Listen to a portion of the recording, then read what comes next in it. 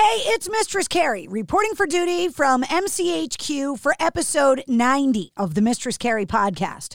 This episode of the podcast is sponsored by Digital Federal Credit Union, better known as DCU. And every dollar counts more than ever, and DCU understands that. And they have got ways to help your money work harder for you. Like, if you love your car, but not your car and auto loan, you can refinance with DCU and get back in the driver's seat with a lower monthly payment. They offer the same low rates to their members for new and used vehicles. And if you want to find out what DCU could mean to you and your car and auto loan, well, just refinance with them. All you need to do is visit DCU.org for more information. Refinance your auto loan and get the same rate for a new or used car with DCU. Find them online at dcu.org. I also want to put a plug in for the Mistress Carrie Backstage Pass on Patreon. If you head to patreon.com/Mistress Carrie, you can get a Backstage Pass, which will give you extra stuff, photos, blog posts. You can submit questions for podcast interviews, get discounted merchandise in the online store at mistresscarrie.com, access to exclusive monthly live streams, and you get a ton of access to free concert tickets. Click the Patreon button at mistresscarrie.com. And I want to say hi to Linda, Jamie, Heather, Kim, Trisha, Penny, Dave, Michael, Karen, Mark, and Carol. Thank you guys so much for all having a Mistress Carrie Backstage Pass. I have been looking forward to this interview for a while. I've seen the name Jelly Roll floating around for a long time, but I could never quite figure out what kind of artist he was. Because I heard friends that love hip-hop music talking about him. I heard friends that love country music talking about him. And as of late, my rock friends talking about him. And the reason why is that Jelly Roll is a little bit of everything. His latest album, Ballads of the Broken, is available now. And once again, he's heading back on the road on tour. And I'm not just talking about a solo tour either. He's hitting some of the biggest festivals in the country this year. His tour dates start on March 31st in Buffalo, New York, and the following day, he's headlining the Palladium in Worcester on April 1st. If you don't know who Jelly Roll is right now, by the end of this episode, you're going to be a fan. So allow me to introduce you to Jelly Roll.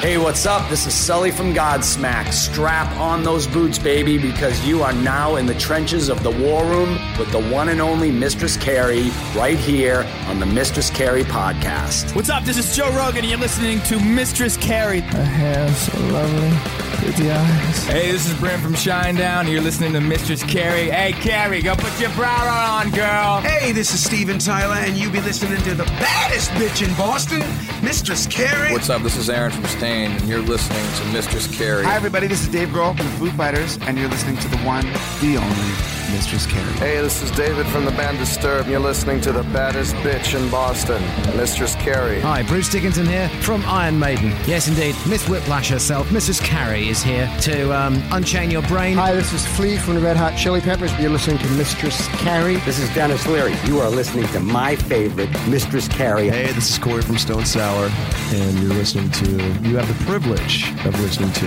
Mistress Carrie. Oh, God. Oh, yeah. Well, hello. Good morning. How are you? I'm good. It's about 4:30, 4:45 in Nashville, and I just woke up about 2 hours ago. I'm fixing to eat breakfast. So you're a night owl and a vampire like Jonathan Davis from Korn. Yes, it is the worst, actually. I tell people I got the sleeping schedule of a meth addict. It's just horrible. I went to sleep at like 6:30 this morning or something. It's bad. We record at night, though. We're working on the new album already, so we're just been in the studio every night till like 4 or 5 in the morning. I have a ton to ask you and a ton to talk to you about. The first thing I got to ask you, though, what do I call you? Can I call you Jelly? Is that cool? Oh, yeah, that's what my mama calls me. My mom does not call me Mistress Carrie. Yeah, my mama gave me the name Jelly, so it just kind of stuck. Where did it come from? I was a fat kid. And then I spent the rest of my life trying to grow into the name. And now you got to thank her. Down, you know? You got to thank her for the name now. Yeah, I've just been Jelly my whole life, so my mama still calls me that to this day. You said you're working on a new album, and my brain is trying to wrap itself around your work schedule because you've released how many albums in 10 years? Do you know? Shoot. Over 30. I don't even know where to start with that. You've released more albums in 10 years than 4 bands together in their entire career. Oh, dude, I've always had this mentality to write music like a country writer because the songwriters, I'm from Nashville, and the songwriters in this town write 1 to 2 songs a day, 5 days a week, 340 days a year, right? So I was like, I want to write music like that. I want to tour like a rock and roll band. Sorry. Oh, there we go. Hold on. Let me put the do not disturb thing on the phone. I forgot to do that problem here. There we go to solve that problem. Yeah, I want to tour like a rock and roll band because my favorite rock bands did like 200 shows a year. And I wanted to release music like a rapper. And I grew up in the hip hop era where you get a new mixtape from a rapper every 3 months. You know, you go to the local record shop or mom and pop or the local gas station in the South. You can buy mixtapes at gas stations in the South, old BPs and Shells and little off-brand gas stations. And, you know, your favorite rapper would have a new mixtape every, like, 3 months. So I was like, I just wanted to be, that's just kind of was my approach to the music business, was write a bunch of songs, tour a whole bunch, and release a bunch. Well, you bring up Nashville. Growing up in Boston, I had never spent any time there. And just last year, I visited for the first time for this big rock podcast convention. And the more artists that I talk to, the more I'm shocked how much rock music is getting made in Nashville nowadays. Because for a long time, the assumption was, well, that's just where country music lives. But it seems like rock has kind of taken over. It is, man. Nashville is obviously country music's what it's known for. But Nashville is just a music-driven town. You know, it's a lot of live music here. If you've ever been to Austin on like 4th Street or 5th, you know, it's that times 30 when you go down to Broadway. I mean, you're talking about, you throw a rock here and you can hit a guy who not only plays the guitar, but can shred. You know, these dudes are, I've just probably more musicians per capita than anywhere in the world. That was why I loved it so much. I loved that the whole city was built on live music, songwriting, artistry, and just driving around, kind of getting the lay of the land and going to some of the clubs. I was like, well, no wonder all the bands are moving here. This is cool. This is it, dude. It's a beautiful town, man. It's thriving too. Nashville is growing. And I just love just how much music's getting wrote here every day. That's just my speed. You talk about the different genres of music, and I grew up in a time where the music that you listened to was like your identity, right? That you wore the vest with the patches of the bands, that it said something about you. You're such a combination of all these different things that your music can't be put into a category, which could be one of two things. One, that you have no home, or two, that you find a home everywhere, and you've kind of found a home everywhere. Right. Which has been a blessing because it started with no home, right? It started with being homeless. And it's like, I think I grew up around the same era where if you wore a Marilyn Manson t-shirt to school, you better not let them find you listening to Eminem, privately. That's what I'm saying. Exactly. Right? Yes. You know, and I think the cool thing about what's happened now is the world has kind of opened up to, like, my daughter's a great example of a kid whose playlist goes from Ariana Grande to Cardi B to Linkin Park, right? To, you know, some modern rock band. Like, it's insane to me how much it'll shuffle and how acceptable. I mean, that kid has band T-shirts all the way from Metallica to Katy Perry, right? You know, it's just, she's all over the place. And I think that's the new generation of listener. I think that that's cool too, because it was kind of like the first time that I played Louder Than Life. Well, the second time I played it, but Ice Cube went on right before Hailstorm, who went on right before GNR. And I just remember watching that show going, this is awesome. And I just remember watching this same main stage crowd that's sitting there waiting for Guns N' Roses singing every single word of Ice Cube. And I was just like, this is dope. I just remember how good that felt for me. And it's crazy because I think back in the 50s, 60s, and parts of the 70s, music was like that. Yes. Where you could listen to a lot of different stuff. And then somewhere around the mid 70s and towards the early 80s, it became this thing that defined you. And once you were in that lane, in that box, that's where you stayed. Right.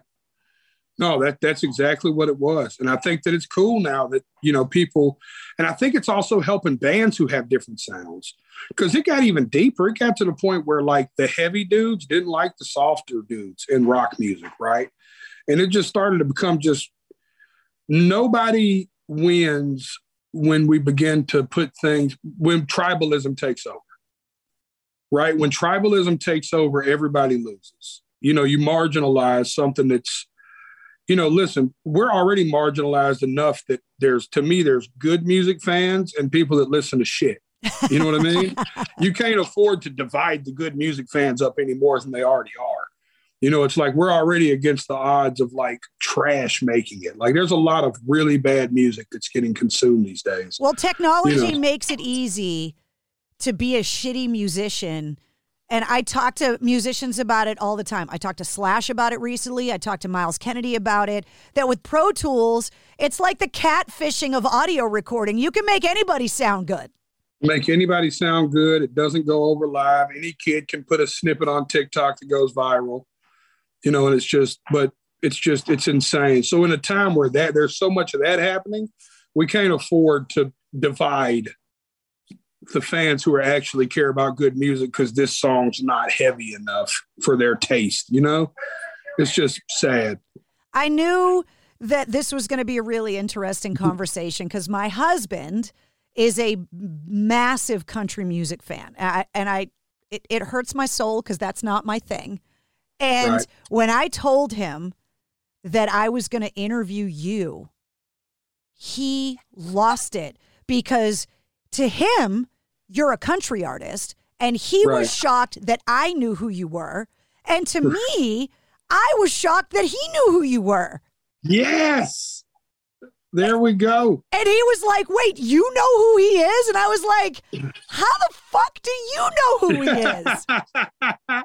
I think that's like my favorite thing about what we do too, is that we find that to happen often now. We bring two different worlds together, and they're so similar anyways. I was talking to a guy at radio recently, and I don't want to disclose who it was, but he said this and it blew my mind. He said, do you know what my channel's biggest competition is in town? And I was like, the other rock channel, because they were one form, whatever. He was like, nope, the country channel is my biggest competition. I said, really? He said, yeah, because the data shows that they'll flip from the rock channel to the country channel, or they'll flip from the country channel back to the rock channel. And I was like, that makes so much sense. Like when I did Rockville, I remember walking through that crowd to go get like a something to eat, or I was like super drunk and I didn't want to go to catering. So I just went out there and got something to eat. And I was talking to a lot of people, and I remember looking around like, this audience looks like something I would see when I played the Mud Park. You know what I mean? Like it's the exact same crowd. Sometimes it's a little different, obviously, like when you get to like super country bars, because that's got a different kind of a look, just like when you go to like heavy metal shows that have a different look. Yeah. But in general, man, I think the music connects. And I think that's what we do that makes it so special, is that we connect on both sides, and God willing, we'll continue to write songs and connect with everybody and doesn't offend. And that's the hardest part, right? Is that you never let anybody feel like you're betraying them because you're their guy.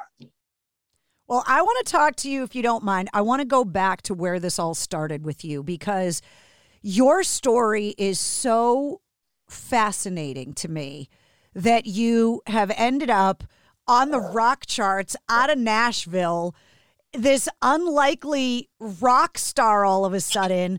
So were you born in Nashville? Like tell me where it all started. That's crazy you say that. It's still just so surreal to me.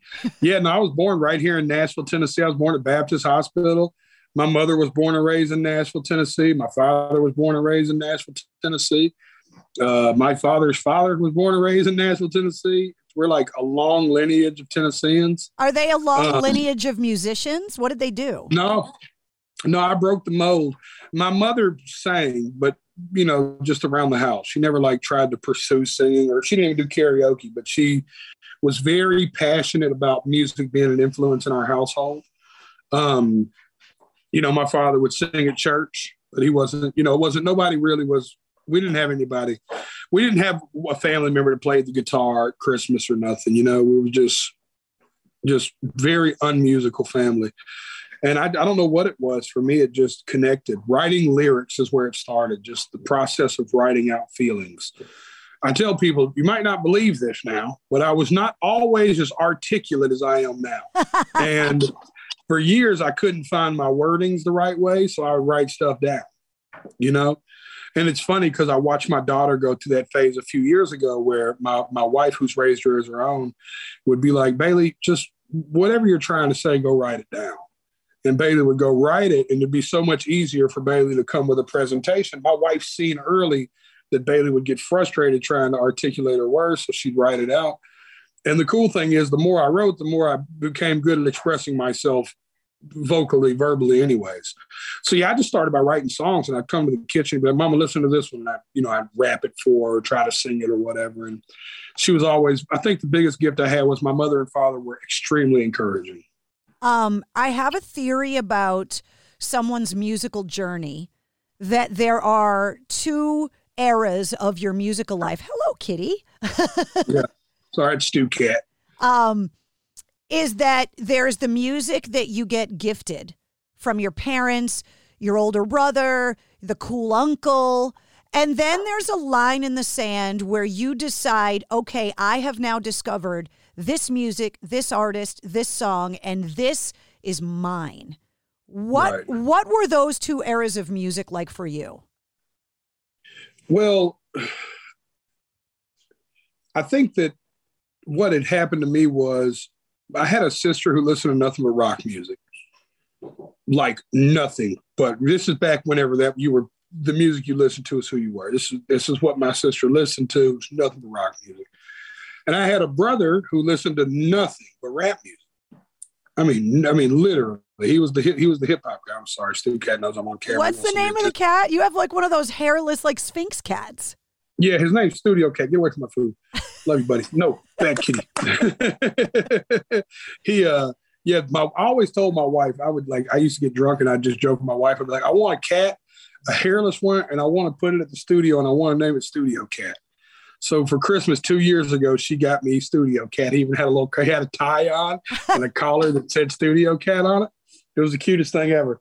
But then we did some research and found out that, you know how cats are extremely independent? Yeah. Not hairless cats. They're extremely codependent. I thought it'd be cool to have a studio cat because, you just change the litter box and put food there, and it can stay there by itself at night and over the weekend sometimes. But because that's how cats are. Right. Not this cat. We found out that these cats get extremely depressed if they don't have constant companionship. So Studio Cat has ended up being House Cat, but we still call him Stu. But he's a piece of our house. It's everybody in the house has their own animal. It's kind of how this works. And he ended up being Bailey's, even though he's mine, or they got him for me. He sleeps with Bailey every night because my wife has a dog she loves more than everybody in the house, including me. And he is the king of our bed. And there's not room for him and the cat. But yeah, so my brother listened to nothing but rap music. And my mother was like Motown or country, and my father listened to like singer-songwriter stuff and jazz. So I just remember that every time I would get in somebody's car, I would be hearing the polar opposite of what I was hearing in the other person's car. And I had a really loving family that we're still a real loving family. One of my brothers lives with me. My niece helps nanny our daughter. She lives with us. You know what I mean? We're super tight family. And I just picked up a little bit along the way. And I think that was probably my biggest influences. Now, I think the first one that became mine was rap, because I didn't think I could sing. So I couldn't find my voice, but I knew I could rap. right? So it's like immediately I went to writing rap lyrics because they were just so much easier to convey than, I couldn't get singing lessons or nothing.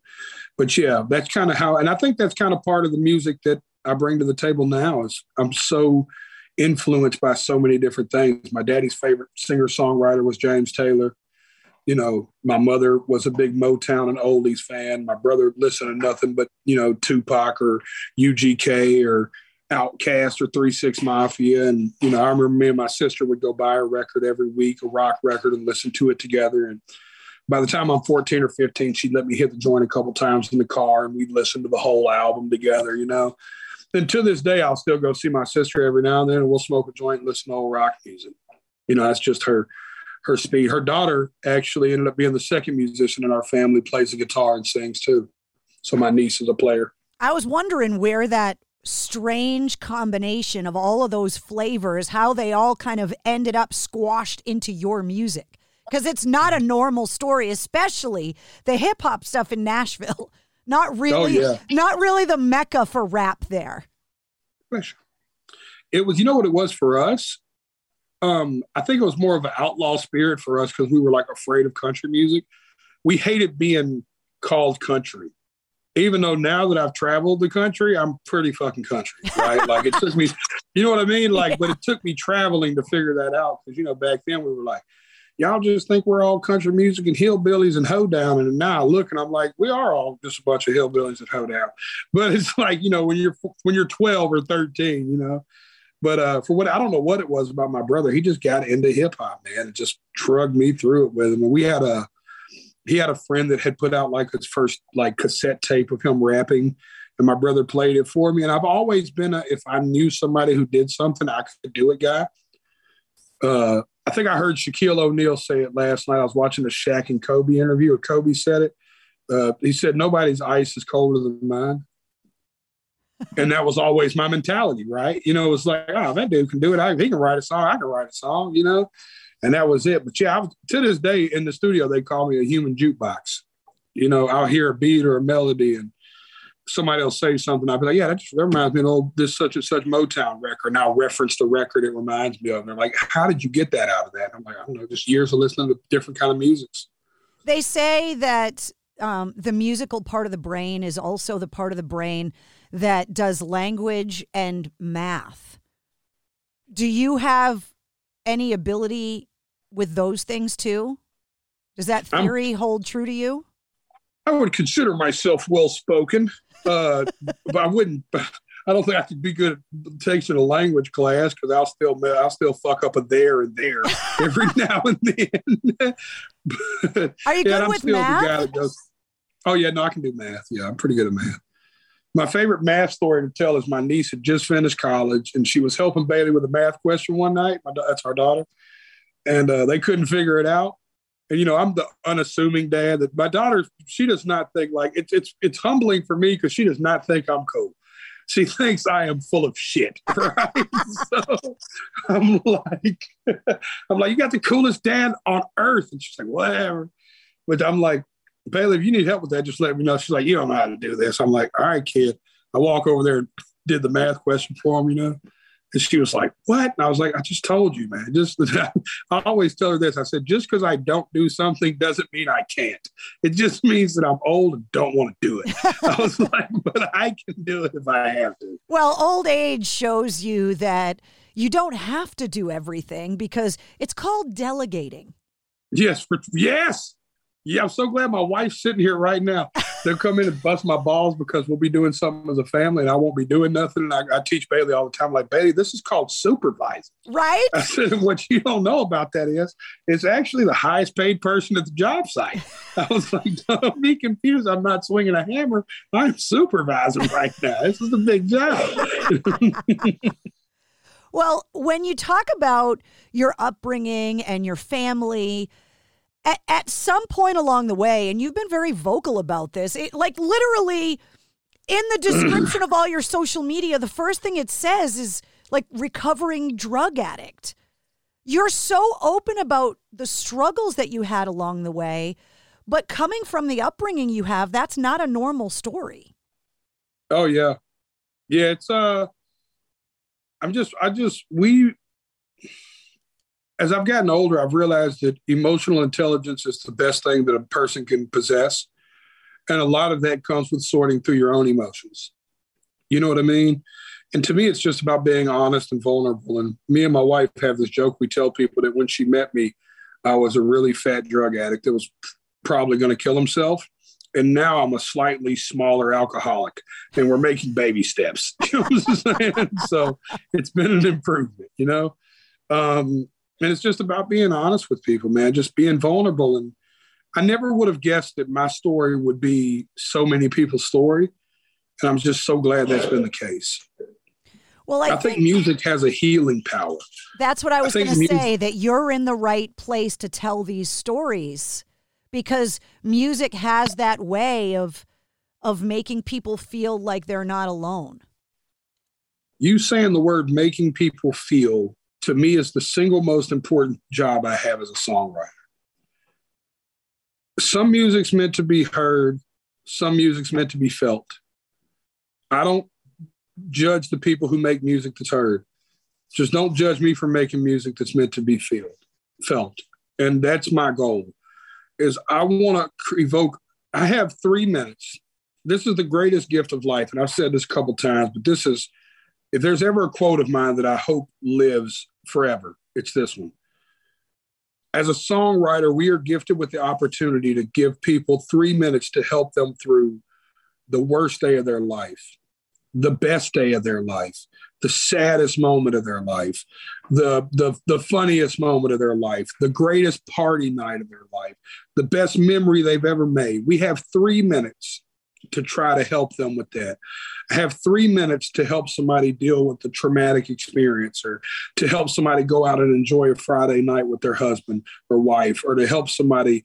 And I never take that for granted, that I know how important these 3 minutes are. It's not just 3 minutes.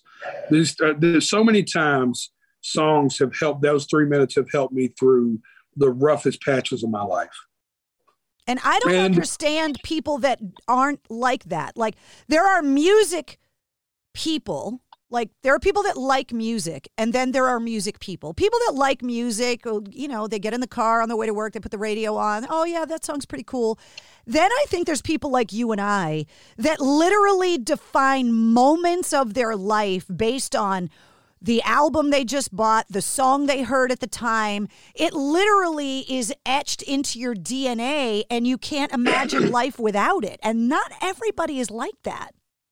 And those songs will be so special. And they're not always just the sad ones. Me and my wife had left a Yellow Wolf and Deftones show in Las Vegas, Nevada. I had asked her to marry me on that stage. My buddy Yellow Wolf brought me on stage. I asked my wife to be my wife on that stage. And when we walked off that stage, we said, fuck it, let's do it tonight. And we got in a car, and I remember being intoxicated and somebody driving us down Vegas to downtown to the courthouse right before it closed. We pulled up like 11:57 to get our marriage license. And we were blaring Bruno Mars' Marry You. You ever heard that song? It's a beautiful night. I'm looking for something dumb to do. Hey, girl, I think I want to marry you. And it's like, that song will always encapsulate one of the best nights of my life. Like that song of all songs, right? You know, and for whatever reason, we ended up partying until like 7 a.m. So we were on a Bruno Mars kick, and Gorilla. Got a body full of liquor with a cocaine kicker, and I'm feeling like I'm 30 feet tall. And I can remember the air in Vegas that night, how the air felt coming through the windows of her Camaro while listening to that song. You know, does that make sense? Like, absolutely. That's just, those are, and I have so many moments like that that'll just stick with me forever. You know, in the moments of discovering new music. We were playing the Carolina Rebellion. How long ago, Mama? 6 years ago? We just got together, right? And we're sitting in our trailer, smoking a joint and having a shot. And I hear something, and my best friend, Scary, my wife looks up, and my best friend, Scary Larry, goes, "Is that Robert Plant?" And I remember it's the first time I heard Greta Van Fleet. Oh. Right? And I just remember watching a bunch of people that were walking away from the stage they were playing when they started playing their first song, turn around and run back to the stage. I remember the impact of people going, I don't know what this is, but this is different. And I just remember discovering their music that day. Just moment we could talk about this for hours. Just moments I've had with music, that have just Fire and Rain was me and my dad's favorite song together. Like James Taylor. Song. To me, it's still in my top 5 songs. And he's a local hero for us up here. So yeah. Oh, really? Mm-hmm. He's from Massachusetts. Yeah. Yeah, that's what I was fixing to say. Yeah, he's up that way. Where are you at in Massachusetts? Just outside of Boston. So I play Worcester. I'll be there April 1st at the Palladium. Yes. Let's go. Cool. Awesome. Good. Palladium is a great venue. It's like the perfect side. Yeah, exactly. Mm-hmm. Like old theater, super cool vibe in there, and a place that is not afraid to have the loudest, heaviest of rock shows. Like everybody's played there. Everybody's played it. Yeah, it's great. I said it right too. Worcester, yeah. Worcester. Yeah, Worcester. Just take all the unnecessary letters out of there. Yeah, Worcester. Yeah. I say it better than everybody else. I had a dude that opened up for us that night. The night we went on, we were like 2 of 4 or 2 of 5. And the guy who was 1 of 5 went up there and said, Worcester, Massachusetts. And I remember them juggalos. Boo! They hate that. And because Worcester is the second biggest city in the state, a lot of people go up on stage in Worcester and go, "What's up, Boston?" And they're like, "Fuck you, this is Worcester." So the fact that you say it right, you think your accent makes you sound like, like a hillbilly or whatever. Well, we all sound like, smart ass massholes with our accent. Yeah. It just is what it is. Yeah, I can't wait for you to meet him. One of my best friends, he does security on tour for us, but we've been friends for like 16 years. And he's from Boston. He's so from Boston. He's from Cape Cod, but he's so from Boston that we call him Boston. When he first moved here 15 years ago, we call him Boston. And to this day, his name is Boston. Everybody that's a transplant from here somewhere else, their name ends up Boston something or something Boston, because we don't blend well. It's like you could plop some people into a completely different situation and they'll blend in. Bostonians just go, yeah, that's great, but that's not how we do it in Boston. And I'm not changing, totally, and I'm not going to like what you like, and fuck off if you try to make me. It's just that's totally Boston. And I got a neighbor here that's from Boston too, and he's so Boston. And the funny part is both of them have a real heavy accent, but when they drink, it gets crazy. Which I know I get a little more country when I drink, but man, it is hilarious. Going to broadcasting school. You fucking call a car? Yeah. Going to broadcasting school, I had to learn how to get rid of it, right? And so people that have heard me on the radio over the years, they're like, "Are you really from Boston?" I'm like, 2 or 3 shots of tequila. And I'm like, "You cocksucking motherfucker." And they're like, "Oh, okay, there it is. There it is." Yeah, it's a unique thing. It's kind of like us down here. Look, get a little drink in me, and I get to where my wife has to start translating. This is the sentence that I tell people that have other accents, especially somebody like yours. If you come up here and say, "Hurry up and make supper, you fucker, I'm wicked starving, let's have grinders," someone will bring you a sandwich. Yeah, for sure. And instead of, "Pardon me, ma'am, you got a sandwich over there? I'm a little famished." So I want to talk about your songwriting process, because unlike you, I don't have the ability to sit down and kind of articulate my feelings that way. And I am incredibly envious of the craft.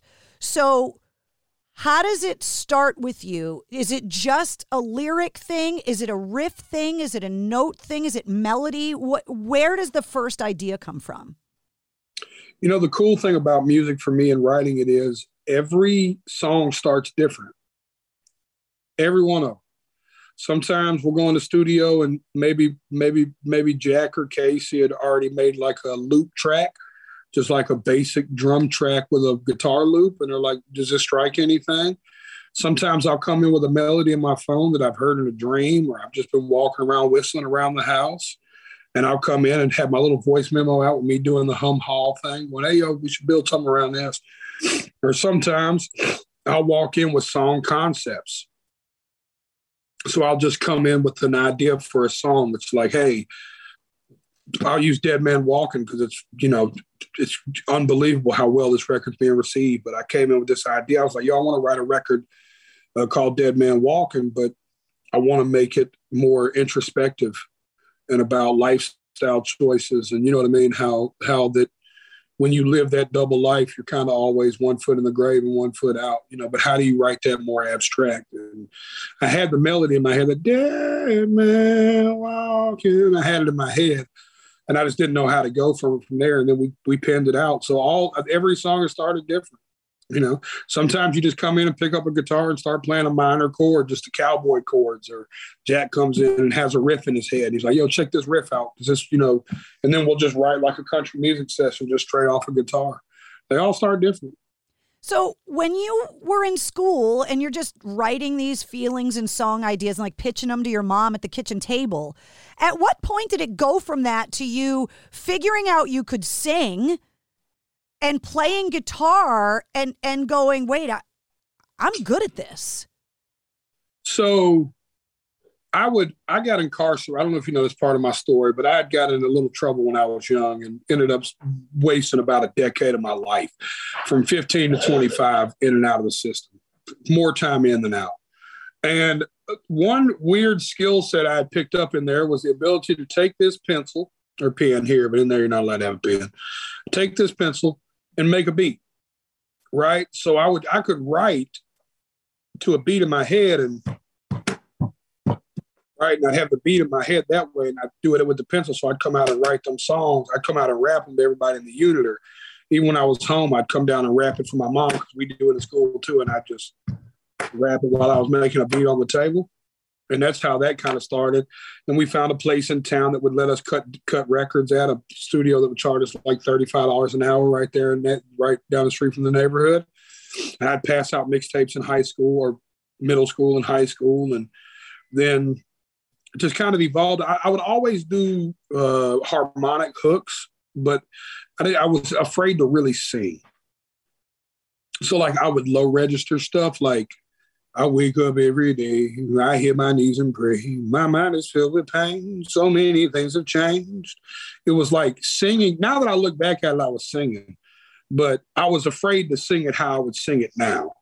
Right. That because then it was so, I don't know if that makes sense at all, but I was afraid to really open the vocal cord up. And now I belted, right.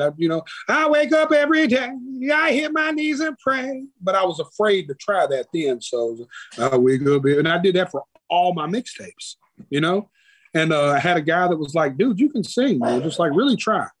And we had got drunk and went and did karaoke one night. And he was like, just pick a song and sing it, whatever you think you can sing. And I think I picked like Seeger's Rock and Roll or something, and I just like rocked it. I can hear you singing Seeger. Right. Yeah. Which we do. You'll see. Spoiler alert. But yeah, you'll see during the show. We do a good medley. But huge Seeger fan. Favorite song of all time is a Seeger song. Against the Wind's my favorite song of all time. For now. Subjects change. But as of today, the last month, I finally determined. I think it's my favorite song.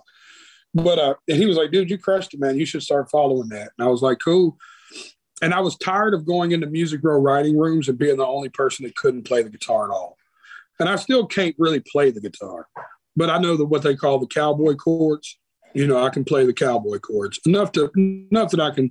If we're sitting around a campfire and your husband can't play the guitar and you can't play the guitar, then I can play the guitar.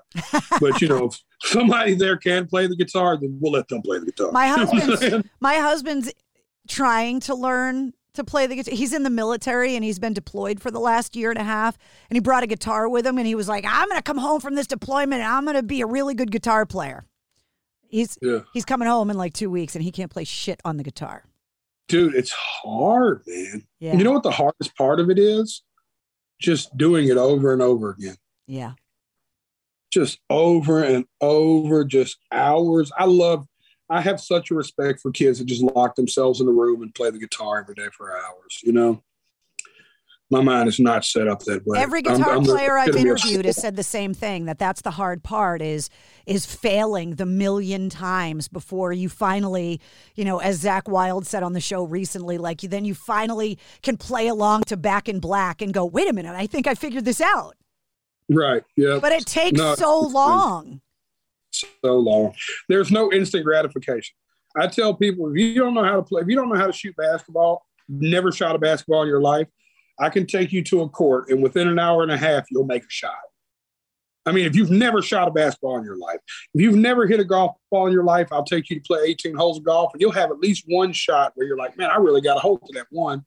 You've never thrown a football in your life, I can get you to throw a spiral in an hour. Never thrown a punch in your life, I can teach you a good right hand in a couple hours, at least a good one structured right. I sit down and hand you a guitar for 2 hours, and you're going to leave pissed off. And annoy everybody in the house. And mad. You're going to leave after those 2 hours just absolutely. I still get pissed off at it. I still take lessons. I still have a guy come by the house like once every 2 weeks and just kind of work with me and show me stuff. And I'm still just like, because I never learned the theory of music. Music to me was more of a feeling than a theory. And I don't want to lose my feeling for music, but I'd like to know more about what's going on. And dude, it's just infuriating. Yeah. Nothing makes me madder than when he comes, he's like, well, it's like this. And I'm like, there had to have been an easier way for them to do this. This is the most backward shit I've ever seen in my fucking life. But it's my dude who plays the drums told me the drums were even worse. Oh, I bet. He said, you want to really get pissed off, try to play the drums. Well, because all four of your appendages have to do different shit. And then when you see someone like Hendrix playing the guitar or Neil Peart playing the drums, and you just go, well, why would I even bother trying to start? No, for sure. Absolutely. It'd be like waking up today like, I think I want to be a pro basketball player. And then going and playing with some 50-year-old men at the Y. And they just hoop on you, and you're like, yeah, I'm not going pro. It's not going to happen. Well, and you wake up and you're 5 feet tall. So you're already disadvantaged. It's already against you, dude. No, it's rough. But I've learned at least enough that I can strum along if I have to. So I watched a documentary during COVID. I went down this rabbit hole of documentaries, and I watched this documentary, ironically, about Nashville called It All Starts With the Song. And it was all about the songwriting community in Nashville because, like I said, I didn't really know a lot about how that worked. And as someone that's as envious of the craft of songwriting as I am, one of the things that I think is the biggest hurdle that I would have to get over before I even attempted it is the trust fall of pouring your soul into something that someone else can just go, nah, that sucks. I would stab that person in the face. How do you get over that? Because you have collaborated and worked with so many different artists over the years. You know what's crazy is that at least I'm blessed in this sense that as the artist, I'm willing to pick the hills I die on, where most songwriters are not. And that's why I'm struggle. Me and my wife have been dealing with this for the last 3 days. I have a problem with some of the things that happen in Nashville songwriting. And they capped, creativity is capped, right? They won't let people be as creative as they can because they're writing for the format of radio, and Spotify doesn't pay songwriters the way it should, frankly. And my side of that argument is you can't be mad at Spotify. We need to be mad at the record labels who own the lion's share of the money anyways. The record labels should find a way. They got more than enough to share with the songwriters, you know? But it's like, imagine you don't have any control of what the song does. At least if I send a song into my label partner and they're like, I don't know. I go, yeah, I don't care. I like it. We're putting it out. You know, at least I can choose to die on that hill. Songwriters can't. Right. Could you imagine knowing you wrote the best song of your life and sending it in for some dude to listen to it? Just maybe he's having a bad day, or maybe he just heard a song of similar concept from another writer in town because he's getting pitched 100 songs a week, right? You know, or maybe he's just like, yeah, nobody's looking for a song like this right now. You know how many good songs have died for that dumbass reason alone? When they just like, you get a cheat sheet on Music Row, right? That's like, these are the people that are working on albums. Okay. And somebody goes, yeah, man, I think it's a great song, man. Just unfortunately, I think anybody who would cut it's not going to drop an album until, you know, next year. And then that song just gets buried in an archive somewhere. And as a songwriter, you wake up every day thinking, can we repitch that one incredible song? And they're just over it. They've just already moved on. And then every now and then there's a special case of a song that's been around town 4 or 5 years that'll somehow resurface, and the right person will cut it and make it a hit. And that's always like the little silent fuck you back to Music Row. You know what I mean? It's like, a songwriter goes, I knew that was a hit. Well, it's a weird situation because these, explain and correct me if I'm wrong, obviously, but that songwriters kind of get put on retainers. So if they write that song and hand it in to their agent or label or whatever, it's not really theirs to control and pitch it to other people, right? That's what you're talking about? That song, even though they wrote it, they're kind of contractually obligated to let whoever it is on Music Row kind of control its destiny. Control its destiny. And then what's even deeper is you don't have no say over what the artist does with it when they get it. Right? So imagine you write this song in this spirit, in this context, and then your publisher, your song plugger picks it up and he pitches it to this artist. And this artist goes, yeah, I like it, but I want to change the tempo, make it faster, change these 3 words. The artist changes 3 words, and now he gets a piece of publishing on the fucking song, right? Think about how fucked up that is. I could go on rants about how the songwriters in Nashville are robbed of their creativity. Well, for people that listen to the show, they don't understand how this works. I'm so glad you're talking about it because, first of all, I think there's the misconception that if you're the one singing it, you're the one that wrote it.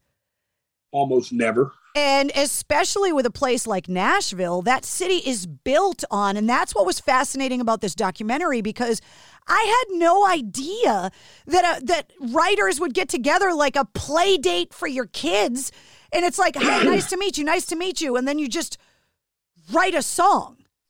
Speed dating with a complete stranger. Yeah. You sit down with 2 dudes you've never met in your life.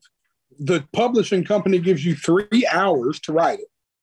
You're on a window. It's like having a management meeting or something. It's like clocking into a fucking job, which is my other problem. Me and my wife, literally, I just canceled a studio. I had a studio booked for this week down here. And I canceled the studio. It's actually called Sound Emporium Studios. I'm going to put them on blast because they fucking deserve it. The Sound Emporium Studios, where I've recorded almost every album I've done the last 6 years. Cowboy Jack Clemens started this studio, which was a real cowboy and a fucking outlaw. His famous quote was, we're in the fun business. If you're not having fun, you're in the wrong business. And they won't let me work nights. Literally, I've had a relationship with the studio for 6 years. They will not let me work nights. I was willing to pay whatever money they wanted to work nights. They will not let us work nights. And another reason I work nights is because I don't believe in saying, listen, man, this is not a job. This is the coolest. This is the most, I argue that music is the most important form of entertainment in the world. Period. I agree with you. Listen, if they quit putting out movies and TV shows tomorrow, people will play video games. People will start playing Monopoly again. People will figure it out. I could not imagine a world without music. I can imagine a world without a lot of shit. I can imagine a world without circuses. I hope they stay around forever. But I could imagine a world without movies. I love them to death. Could not imagine a world without music. Well, it goes back in evolution. I mean, it's part of our DNA, that rhythm-based expression. It's how tribes of humans pass their stories down. I mean, it's part of who we are as a species. Could you imagine something that important? You have somebody else telling you as the creator that you have to create it between 11 and 2? No, it's ridiculous. That's my argument. Especially when you're not a morning person. Like, I am not a morning person. I work in the music business. My husband, he's a Marine. Ass crack of dawn, up, reveille, let's get going, no coffee needed. And I just look at him and I'm like, how? Because I can't function that way. It's not the wiring of it. It's just, another thing too is that what if you sit around there for 3 hours and 2 hours and 30 minutes into it, you finally start coming up with what could be the greatest song ever. What do y'all do? Well, you know what you do? Everybody literally stands up like they're clocking out of a fucking factory. They're like, oh, sorry, boys. I made plans. I thought this thing would be over at 3. I got to go get with the wife. They could be writing fucking the next American Pie, right? They could be writing fucking the next Fire and Rain. They could be writing the next That Song. They could be writing the next My Girl. And they're like, well, just put it on hold, and next time we'll see what our schedules. Well, I have my publisher reach out to your publisher. My people will reach out to your people, and we'll set it up and try it again later and finish this song. You know, like that is just fucking we have allowed the people, the music, this is the music business. And the word music comes before business for a reason. And we've allowed people to put business before music. And that is where we're fucking up. And that is the problem I have with, that's why I'm so anti-establishment. That's why I take pride in owning my masters. That's why I take pride in owning 100% of my publishing. That's why I take pride in being the guy who writes on every song I've ever recorded in my life. I've never recorded a song that I didn't write. I have wrote songs with other writers because I am a huge fan of these writers. I love the idea of being a part of the songwriter community. And what I'm telling you is how 90% of the songwriting community feels. We have these talks and these sessions every day because I don't just go write Jelly Roll songs. I go write songs for everybody around town. I'll pull up and write with anybody. But I hate what they've done and how they've transformed it into something it shouldn't be. I hate that songwriters are treated the way that we are. I hate that we're the last. You know what the other thing is? You're the last person to know. You pitch a song to your publisher, that song gets picked up, gets demo, and gets cut, and then you find out. Sometimes you hear a song back that's like, you're like, dude, this dude ruined my song. But most of these dudes really desperately need a song cut by a big guy. So they're just like, they can't say anything and don't say nothing because you don't want to riffle no feathers around town. You know, God forbid somebody blackballs you. You know, Nashville, the community of music is really small. Well, that's why those stories about like Dolly Parton and like the rumor is that she wrote Jolene and well, the famous Whitney Houston cover there, I Will Always Love You, that she wrote those songs in 45 minutes on the same day, and that Elvis wanted to cover I Will Always Love You, but in order to cover it, he wanted the rights to it. And as an unknown, she said no to Elvis. Can you imagine, yes. Can you imagine if she cut that writing session short? And then, can you imagine if she had signed the rights to Elvis over and then Whitney Houston never covered that song? Never covered it. Ended up being one of the biggest songs ever. Ever. Insane. That's because Dolly Parton is a gangster. And that's also why Dolly Parton owns half of the town she's from in East Tennessee. Maybe 3/4 of it at this point.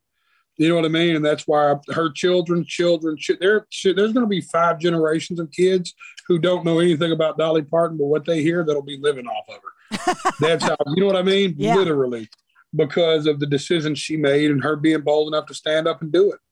And as a woman in that business in that time, unheard of. I'll give you this, though. There's also the other side of those stories, too, where artists have done things to help songwriters.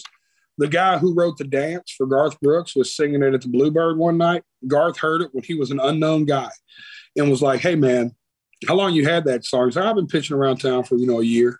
Just I love the song, but I just can't get it nowhere, or however long you've been pitching it. And Garth goes, if I sign this record deal, I'm going to cut that song. This is a drunk talk at a bar in Nashville. This is typical. This happens every night. I'm a part of them all the time. And the guy goes, oh, man, I sure wish you would.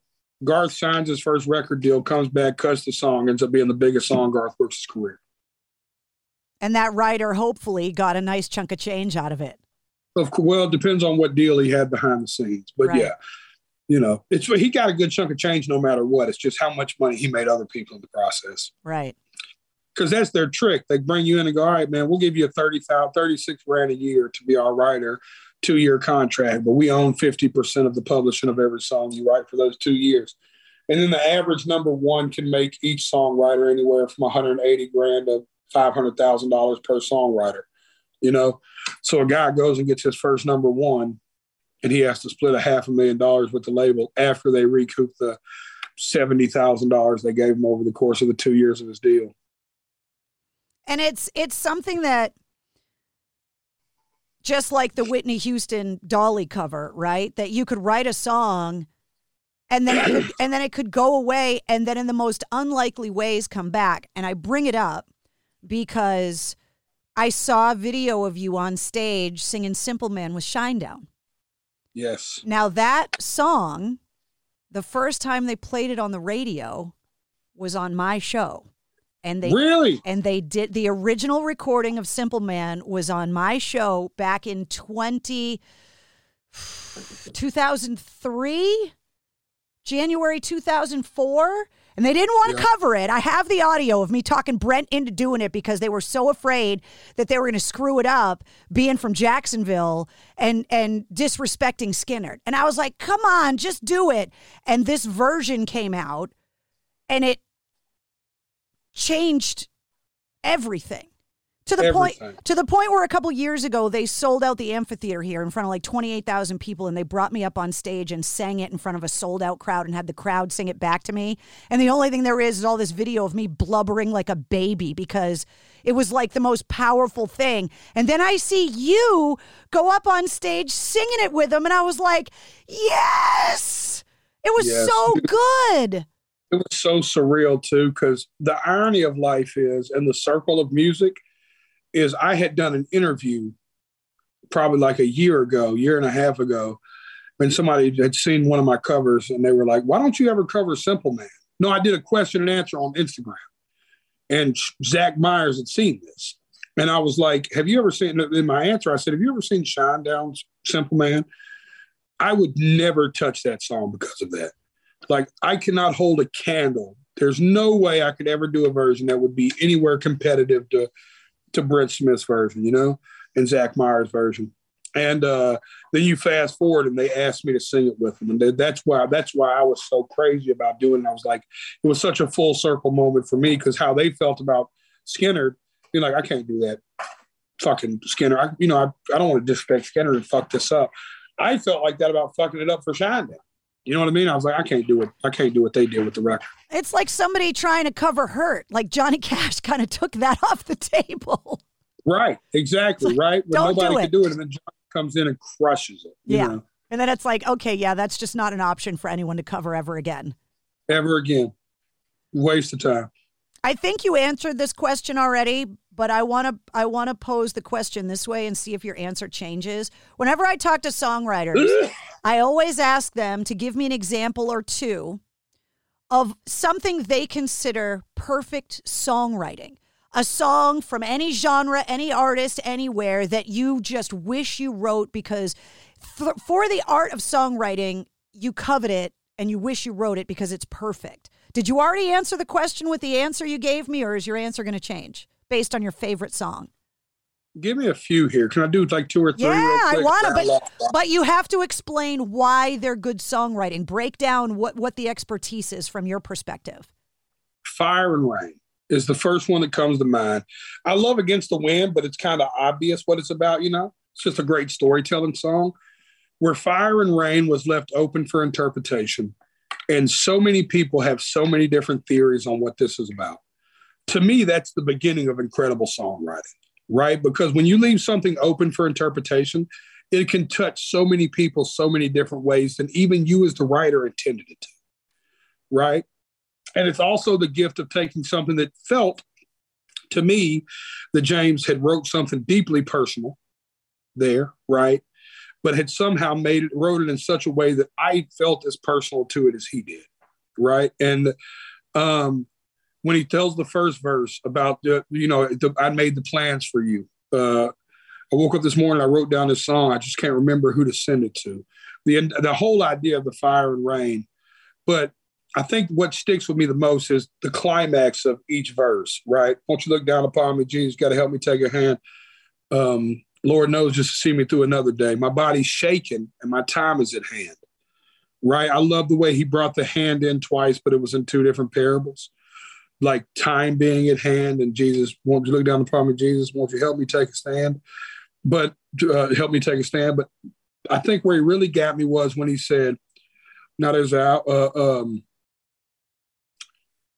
been walking my mind to an easy time. my back turned towards the sun. Lord knows when the cold wind blows, it'll turn your head around. That is, I can picture that and understand the simplicity of, I've been walking my mind to an easy time, my back turned to the sun.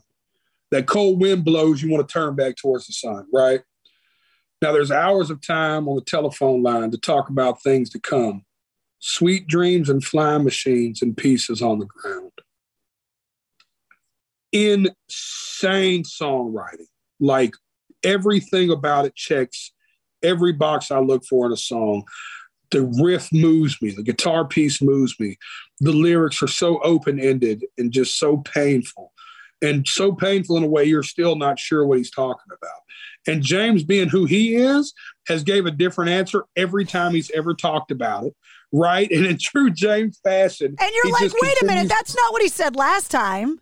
Yeah, and you're just like, he just always leaves it kind of like, like whatever, you figure it out. That's probably the first one that comes to mind for me of a song that like checks every single box. Melody-wise and good vibe-wise, me and my dude talk about this. My Girl. Right? As far as just a song that encapsulates a vibe, and the melody is just so there. You know what I mean? Comes right in. I got sunshine on a cloudy day. You know how you said that songs remind you of a place? My college roommate came back to the dorm one night, wasted from a party in Boston. Comes into the dorm room. We're all hanging out in there. Pulls her pants down and dances around the room singing that song. And every single time I hear that song to this day, I think about my college roommate.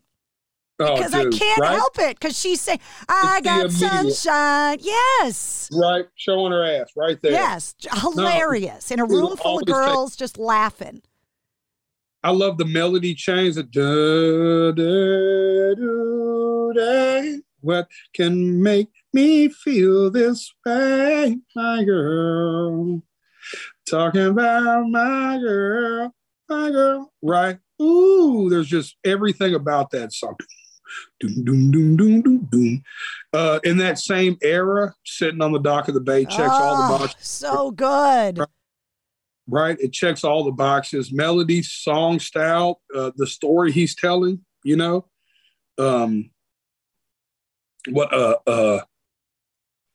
left my home in Georgia, headed for the Frisco Bay. I had nothing to live for. Look like that. My favorite part of that, though, my wife took me to see this oldies thing a few years ago for my birthday at the Schermerhorn up here, the Opry place. And the guy who helped wrote that song with him had sang it. And my favorite part was watching 2,000 old people go,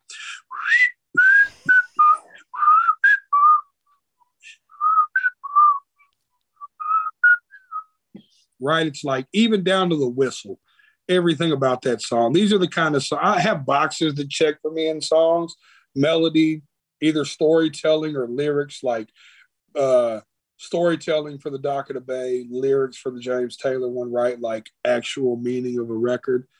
As cliche as it sounds, The Piano Man by Billy Joel. Oh, so good. Little lines. You know what my favorite thing about songwriting is? When you have a line in a song that's incredible, but if you have 3 or 4 lines in a song that are incredible, and that's what makes Fire and Rain dope. The hours of time, the telephone line, the back turns toward the sun. I woke up this morning, wrote down a song, couldn't remember who to send it to. All those are lines that are incredible.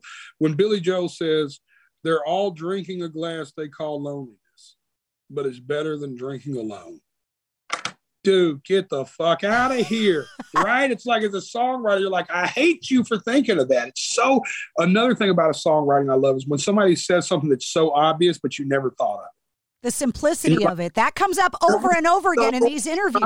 Yes. So that was so, I've wrote 1,000+ songs and never thought about, I'm drinking a glass they call loneliness, but it's better than drinking alone. He checks the box with that. Rocket Man by Elton John checks the boxes of songs that are just incredibly written. One, the song is written so good But the melody's so strong that 90% of people don't know what he says anyways. So when he goes, Rocket Man, burning, right? Most people don't know it. He says the coldest shit. But it's like, you don't know because the melody's so good. But it's so, yeah, he almost outwrote him. He almost overwrote that song, which is a thing. But he didn't. He wrote it just perfect, but it was so close. With Elton John, when I talked to Sully from Godsmack, we talked about the strange writing relationship between him and Bernie Taupin, which, could you ever imagine having a writing relationship with someone the way Elton and Bernie do, that one person strictly handles lyrics with no input from the other, and the other one strictly handles melody with no input from the other? They're not even in the same room, and those songs come out. It makes no sense. It's insane.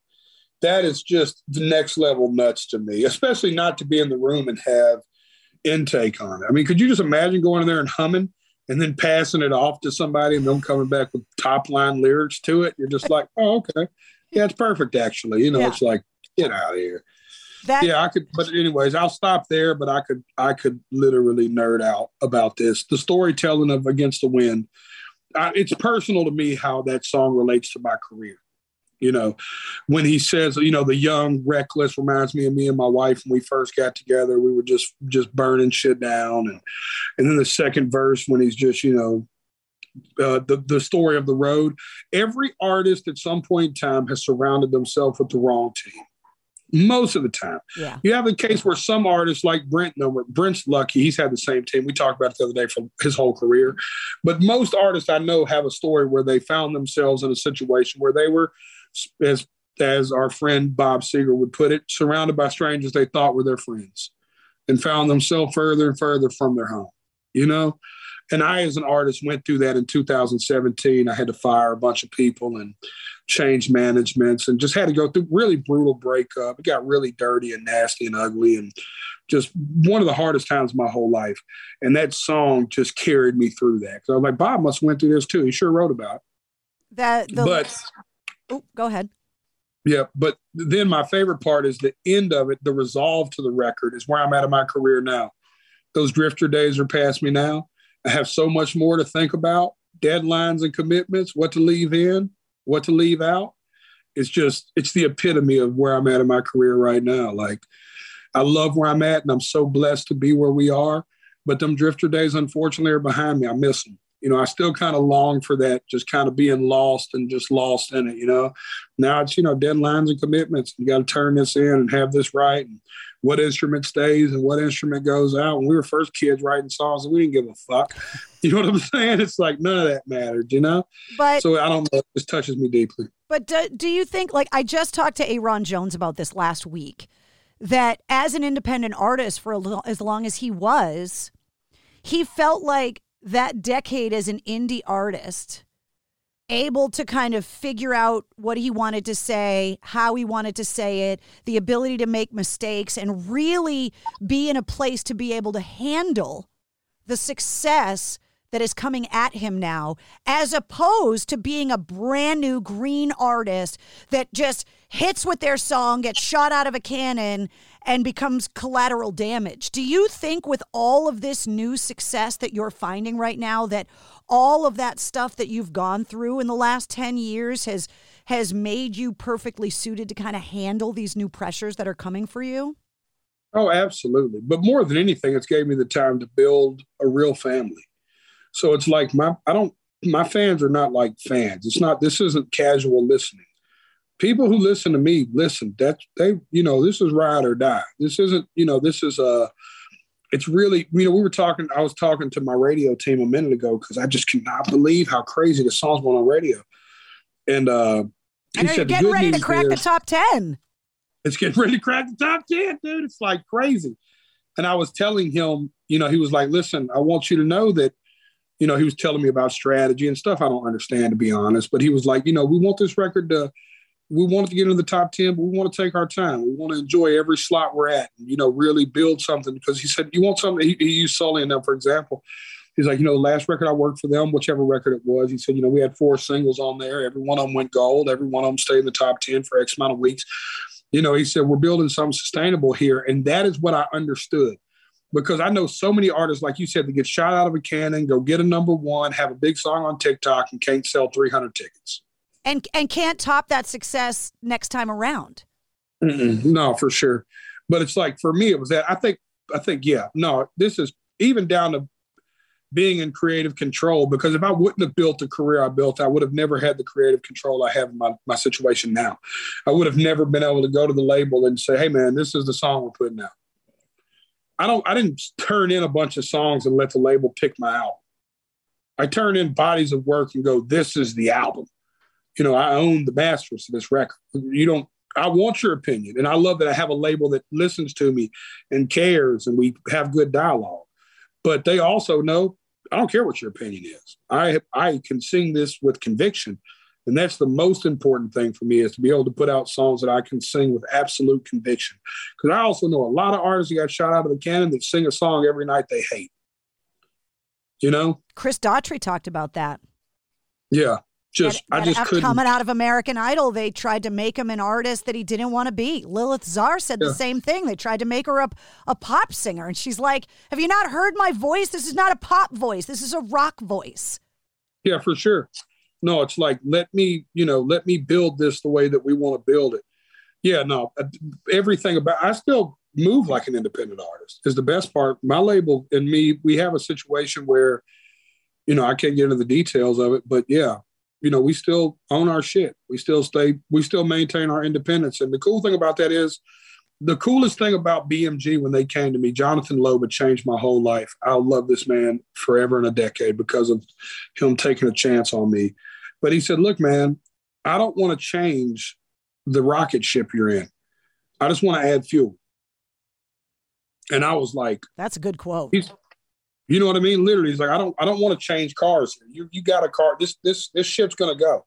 Let me put some rocket. Let me put some fuel in it. Let me help with that. Let me really give you some direction and set a course here and put the fuel in it. You're in control of the ship. And I'm like, dude, this is awesome. So it helped me with that. I think when I referenced the Drifter days, it was more about, before we had full custody of our daughter, right? Before, I think before we had to quote unquote settle down. Yeah. Right. I just kind of still miss those Drifter days. Me and my wife joke all the time that if we wasn't married with a kid, we would probably have 3 apartments in 3 different cities. You know what I'm saying? You know what I mean? Well, you got out of Vegas, both of you. So random that you were both from Nashville and met in Vegas. Well, she's from Vegas. Well, she gets mad when I say that. She was born in Texas, grew up in Vegas. I'm from Nashville. So I ended up in Vegas with her because that's more of her territory. Yeah. And then I drug her back to Nashville. So. That's love. Shit, that's love because she came kicking and screaming. I tell you, when I say I drug my wife to Nashville, I mean drug her. She's every year she sends me houses and goes, what about this for a summer house? And I'm like, oh, Jesus. 6 years later, you're still trying to leave. Yep. Well, when people have the conversation, which seems to happen a lot, about rock being dead. Like Jonathan Davis and I were just joking about it because he and I did an interview about it in 1999, that rock was dead then. And when people talk to me about, well, give me an example of artists that are doing anything new, that are, where's the future of rock? Where is it? And there are artists that come up in that conversation. Aaron Jones comes up in that conversation. Dirty Honey comes up in that conversation. Greta Van Fleet that you talked about comes up in that conversation. You come up in that conversation now as being this future of rock music, which for a hip hop guy from Nashville, that's a long way from home. Oh, dude, this is the only thing that could be more ironic about this whole thing is if my name was Slim Willie.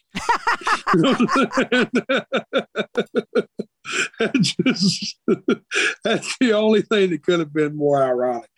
It feels natural, man. It feels right. I love what I'm doing. I love that it's being received. Sometimes when you don't come to the dance with nobody, you just got to hope somebody puts their hand out. That's the rule in life, right? You either dance with who you came with or dance with who puts their hand out. And I was blessed that rock music didn't think twice. They just put their hand straight out, And it's a weird community, right? That rock fans are loyal to the core, passionate, will, like you said, ride or die, that once they love you forever. Yeah. And I'm blessed that I did it with keeping the integrity of myself and people knowing that I'm an old country fucker, so that never got lost in translation either. And that's what's cool. That's why guys like your husband will still bang the music, because I never, even though it's clearly rock, they know that boy's an old Southern boy. And, I tell people by default, if I sing the, Amazing Grace, is going to sound just a little twangy. Yeah. I can't change that. You know what I mean? And that's been cool too. You talk funny. It's not your fault. Yeah, it's just how I talk. It's just, but I also say it's like we need I think the music I bring too has got a little Southern rock flair to it at times. And I think that's something that's been missing in the game badly. Yeah. And I think that's why bands like Whiskey Myers do so well, because people have kind of missed that old Muscle Shoals and, everything that we're doing right now is nostalgic. Nothing new's under the sun. So I always tip my hat to the ones that came before us, and I think what we're doing right now is very nostalgic of a lot of different eras in music. I think that's why punk pop's coming back so big right now. I think people kind of miss that. And that's why, MGK and Swaco are able to fill these voids of that kind of old sound that people were kind of missing, And I think in this weird way, I kind of take people back to a different time, and it's a little bit of so many different things combined. It's familiar in different ways to everybody. That's what's cool. Well, and everybody has a lot of feelings about a lot of things right now. Mm-hmm. And if you're isolated the way that we all have been, and you're trying to figure out big questions that we all have been, and then you hear something that you relate with, that's the beauty of it. That's it. We're in a unique time. I told people when this pandemic first started, I said, careers will be made and careers will fade. This will be the telltale for a lot of artists. This is going to be, this is when the machine quits working. What artists become the machine will be determined. And I think that's why we've seen a big transition in music right now, too. Well, and I'm glad that the shows are getting scheduled now, because I think for rock fans, the inability to get together and share that live experience was really hard for us, because we are the outcasts. I call us the land of misfit toys, that nobody else claimed us, so we made our own club and made it a place where we didn't want you anyway. We're cool with just hanging out with ourselves.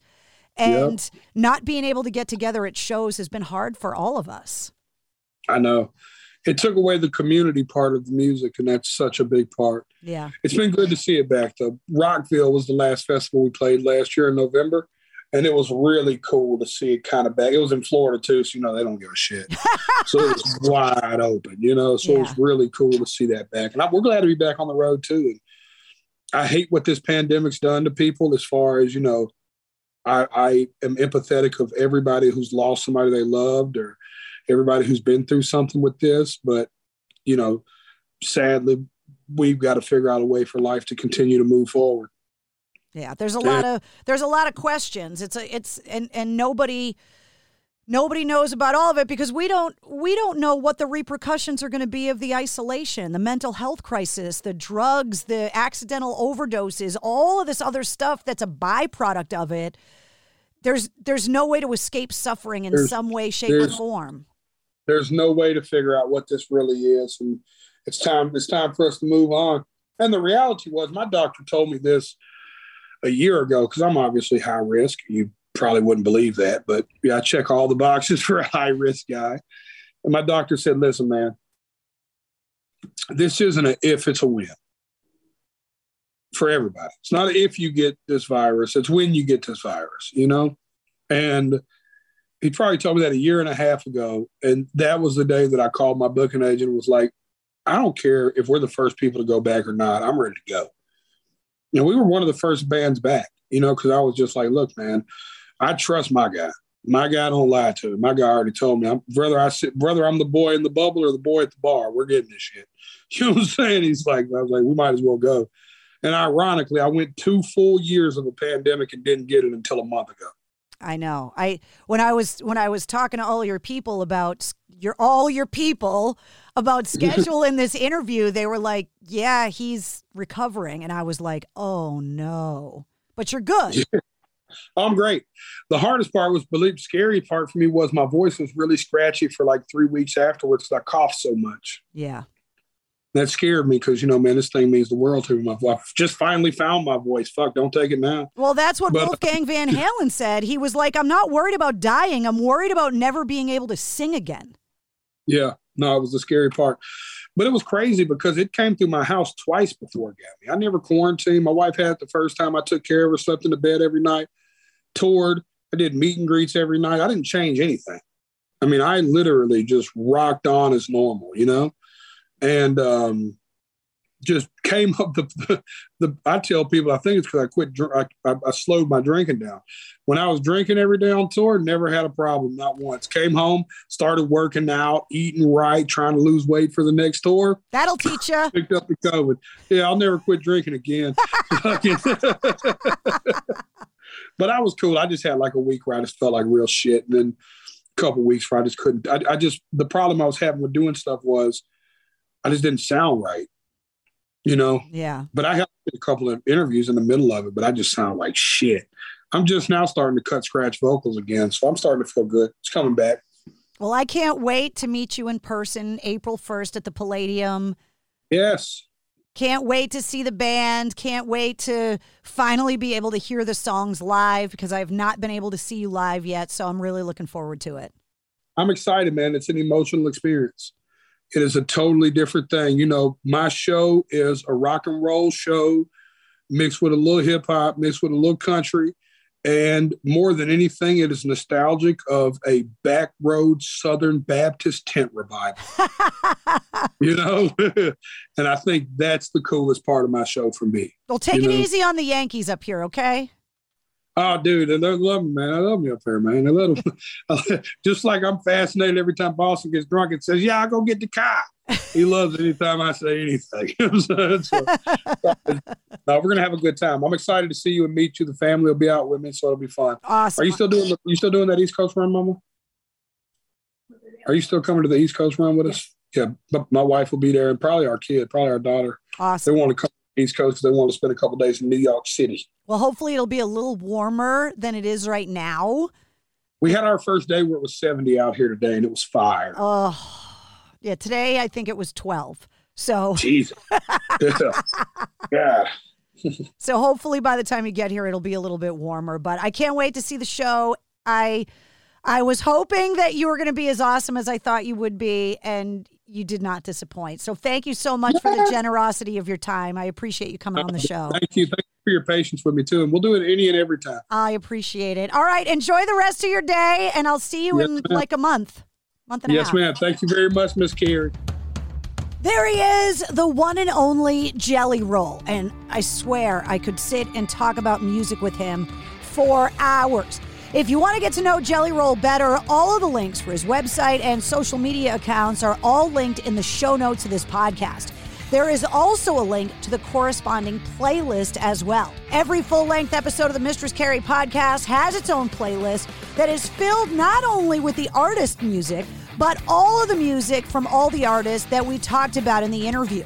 There's also a link so you can get tickets to go and see him on April 1st at the Palladium in Worcester.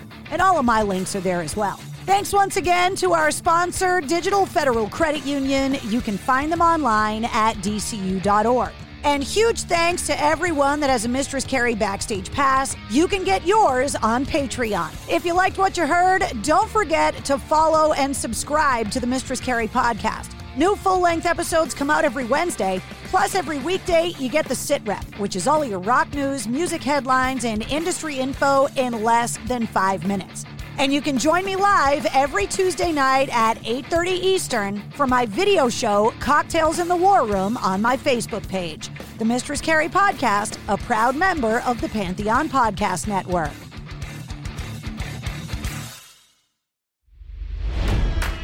It's NFL draft season, and that means it's time to start thinking about fantasy football.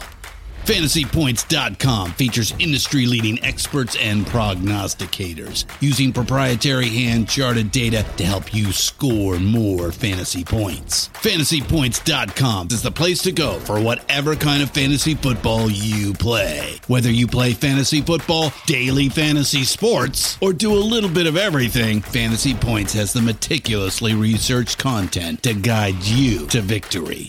And why wait for the fall? Fantasy Points also covers the new spring football league, the UFL. Join the guru, John Hansen, Scott Barrett, Joe Dolan, and other massive names in the fantasy football universe with an exclusive offer. Use code Pantheon for 15% off any Fantasy Points package, including the all-in package, with access to every article, tool, and data nugget that Fantasy Points has to offer. That's FantasyPoints.com and code Pantheon for 15% off at Fantasy Points. FantasyPoints.com, code Pantheon. Score more fantasy points.